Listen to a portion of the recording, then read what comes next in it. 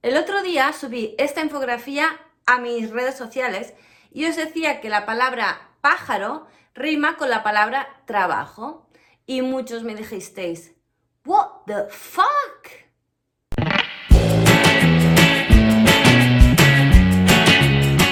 Hi there, soy Sila Inglés y estás en mi canal para aprender inglés de una manera diferente. Y no me extraña, no wonder, porque mucha gente ha pronunciado pájaro, bird, de una manera diferente a cómo se pronunciaría trabajo. Y mucha gente dice work, que no rima con bird, ¿do they? Entonces al poneros esta infografía muchos me dijisteis, vale, muy bien, me la has escrito aquí súper guay, pero hazme un vídeo y explícamelo bien, para que yo me entere escuchándolo y pueda escuchar y repetir y aprenderlo. Pues nada, aquí va este vídeo.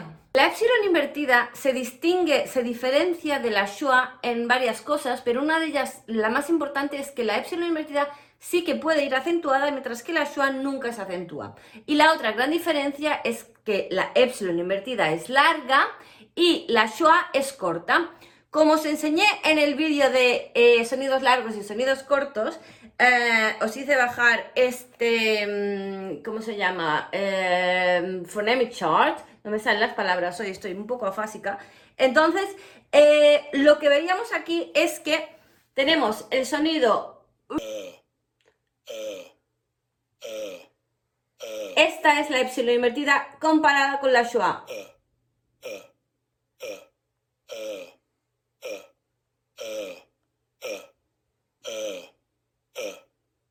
Bueno, ya sabéis, para descargaros este phonemic chart, lo explico en el vídeo de aquí arriba sobre los sonidos largos, los sonidos cortos, bla, bla, bla, bla. Y es súper interesante y va de puta madre para aprender a escuchar, no solamente a oír. Entonces la infografía de lo que iba es palabras que suenan como bird, girl, third. Y os ponía una serie de palabras que decíais, pero ¿cómo me puedes decir que absurd o trabajo o mundo o palabras riman con bird y con girl? Eso me parece horroroso, no lo entiendo, que me está volviendo loca o loco. Pues sí, señores, ese sonido existe en un montón de palabras del inglés y además no siguen un patrón, que eso es lo más complicado de todo. Es decir, no es aquello que digas, bueno, cuando una I y una R van juntas, resulta que suena ese sonido. No. Ese sonido de la épsilon invertida puede ocurrir con varios grupos de letras. Entonces eso sí que nos acaba de liar del todo a los hispanohablantes, porque dices, pero ¿cómo encuentro yo un patrón? Pues no encuentras patrones, es igual. Olvídate de patrones, apréndetelo, escucha, listen and repeat. Pero dentro de los no patrones, dentro de las excepciones y todo, sí que hay una pequeña pauta que podemos seguir. Generalmente el spelling, es decir, ortográficamente, va una vocal seguida de una R. Aunque en British la R no se pronuncia. Se hace ese sonido, la épsilon invertida, más largo y se obvia, se silencia la R. Ortográficamente, ¿en qué casos puede ocurrir esto? Pues, por ejemplo, cuando hay una palabra que tiene la E y la R. ER. Por ejemplo, home, her house, su casa, service, o service, o were, el pasado plural del verbo to be. We were 3 people. Were, que no lo confundas con where. Where is your house? My house is over there. Empezar a rimar palabras que no teníais ni idea que podían rimar, empezar a rimarlas para que se os vayan quedando. Continuamos. Palabras que se escriben con UR. Por ejemplo, turn, burn, urgent. Turn. No turn, no turn. Turn. Rima con bird, pájaro. Y ahí vamos, esas que van con IR, que parece que siempre son más fáciles de pronunciar para los hispanohablantes, las que van con una IR. Por ejemplo, thirsty, bird, girl, skirt, shirt, first, third. Fijaos que incluso tenemos algunas palabras que van con OUR y se pronuncian por ejemplo, journey. No dices journey, es journey. Y luego tenemos palabras que se escriben con I-A-R. Por ejemplo, earn, learn, earth, early, hurt. Y aquí las jodidas de verdad. Las que leemos en español, las leemos como si fueran palabras en español y nos cuesta un montón meternos en la cabeza, y me cuesta un montón con mis alumnos, entender que las palabras que van con una W, una W, una O y una R, riman con bird también. Por ejemplo, esta palabra, trabajo, esta palabra, palabra, y esta palabra, mundo. No dices work, word y word. World. Es que está complicado. ¿Cómo se dicen? Work, bird. Siempre acordaros de una palabra que sepáis pronunciar con la épsilon invertida, sea girl, first, bird, y comparadla con estas, para así siempre intentar que rimen, ¿vale? Por tanto, os diré la palabra bird y después os diré la palabra que va con W-O-R. Bird, word. ¿A que no es tan complicado? Bird, work. Suena raro porque siempre decimos work y de repente es work, pero si rima con bird es que es work. Y esta, mis alumnos, telita marinerita. Bird, world. Muchos me podrían decir, no, pero es que trabajo se dice work. Vale, la R se puede poner en según qué acentos, en Irish, en American, pero yo os hablo desde la British perspective, que es con la R muda y el sonido más largo, ¿vale? Work, word, world. Por tanto, si os cuesta un montón aprender cómo se pronuncia trabajo, palabra y mundo en inglés, intentad siempre rimarla con una palabra que sí que sepáis, con la épsilon invertida. Bird, work, world, word, girl, skirt, turn. Os dejo el link de la infografía esta donde hago que rimen palabras con el mismo sonido, la épsilon invertida, en la caja de descripción, ¿vale? Para que vayáis practicando, vayáis rimando. Bird, work. Y aparte, os voy a decir, yo no sé cuándo vais a ver este vídeo, ahora es un día que es el 25 del 4 del 2020, en medio de una cuarentena con una pandemia mundial. Yo no sé si ese vídeo lo vais a ver mañana, hoy o dentro de 2 años. Pero que sepáis que tengo mi último libro a la venta ya, que es la parte 2 de los verbos en inglés, es decir, los ejercicios. Os muestro mi colección.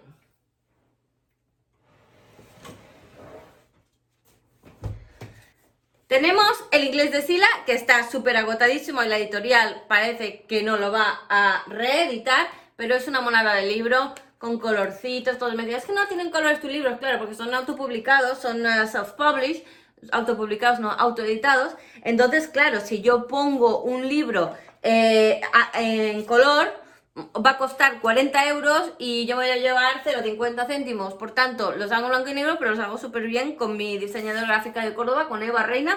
Y entonces son libros que están en blanco y negro, sí, no son como este de editorial, que tiene dibujitos y tiene un montón de cosas, pero el contenido es lo que importa.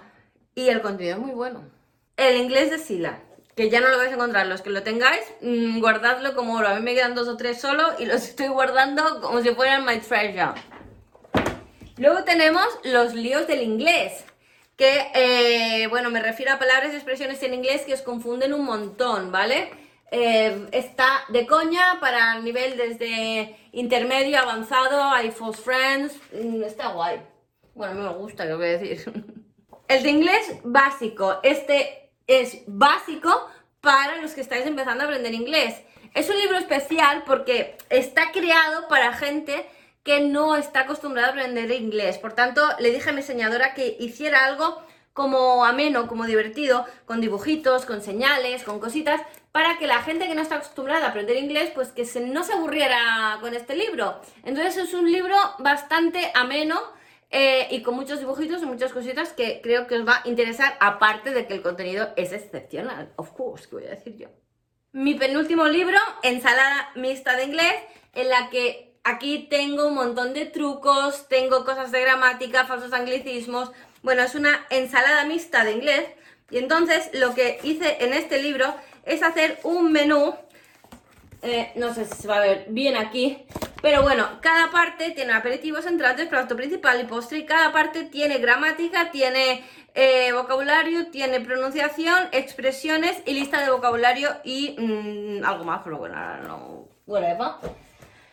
El bestseller, este libro se ha vendido más que ninguno de mis libros, lleva 5 años a la venta y continúa estando entre los 5 primeros siempre en Amazon. Se vende un montón.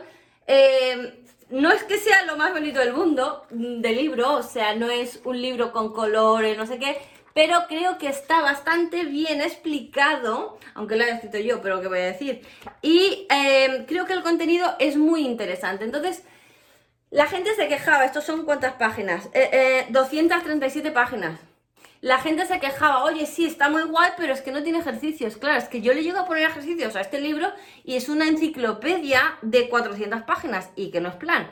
Entonces, 5 años después se me ocurrió, voy a hacer los verbos en inglés, ejercicios, que me ha ayudado Juan Manuel Ávila Delgado y Eva Reina, mi diseñadora favorita del mundo mundial, que es los verbos en inglés, ejercicios. Fijaros, este libro es gordo, pero gordísimo. A ver, comparado con este, no sé si se ve bien la comparación. A ver, let me see. To compare with it. Este tiene 150 páginas y este tiene el doble, 300 páginas. Y son un montón de ejercicios de los verbos en inglés, del libro Number One, de su papi. El papi, el hijo. Tiene 300 páginas de ejercicios y con las soluciones y todo. ¿Qué pasa? Imaginaos que tengo que juntar estos dos libros. Hubiera sido un libro así. Esto es como el Quijote. No, entonces hay dos libros. Nada, eso, que estoy súper orgullosa de mi último libro. Hacía tiempo que lo quería sacar, ya lo tengo fuera. Y creo que ya he acabado. La épsilon invertida, os lo he explicado, he hecho publicidad de mis libros. Ah, y os quería enseñar una cosa que me hace mucha ilusión. Veis que tengo aquí una cosita. Esta pala es de drop shot. Drop shot significa dejada. Drop shot significa dejada en inglés, ¿vale? Y me la regaló Juan Martín Díaz, que es uno de los mejores jugadores del mundo de pádel, del mundo mundial, de los mejores, y es un tío excepcional. Quiero volver a darle las gracias por esta pala, que me la regaló, me dijo, por tu lucha. Ya sabéis a lo que me referís la mayoría de vosotros. Y cuando vuelva a jugar a pádel, que pienso volver a jugar a pádel, esta va a ser mi pala. Tiene todavía sus grips, esta es su manita. Entonces todavía tiene su grip y todo. Y tengo unas ganas de volver a jugar a pádel con la pala de Juan Martín Díaz. Entonces, nada, no sé por qué lo estoy explicando así, porque se veía detrás ahí. Bueno, nada, que estoy muy contenta con mi pala. Pues hasta aquí hemos llegado. Ya veis, todo aquí, la cuarentena, mi pelo, que ya no sé lo que es ni pelo, ni rapado, ni nada. Todo el mundo haciendo locuras con sus pelos. Y ya está. Nos vemos prontito, ¿no? Cheers.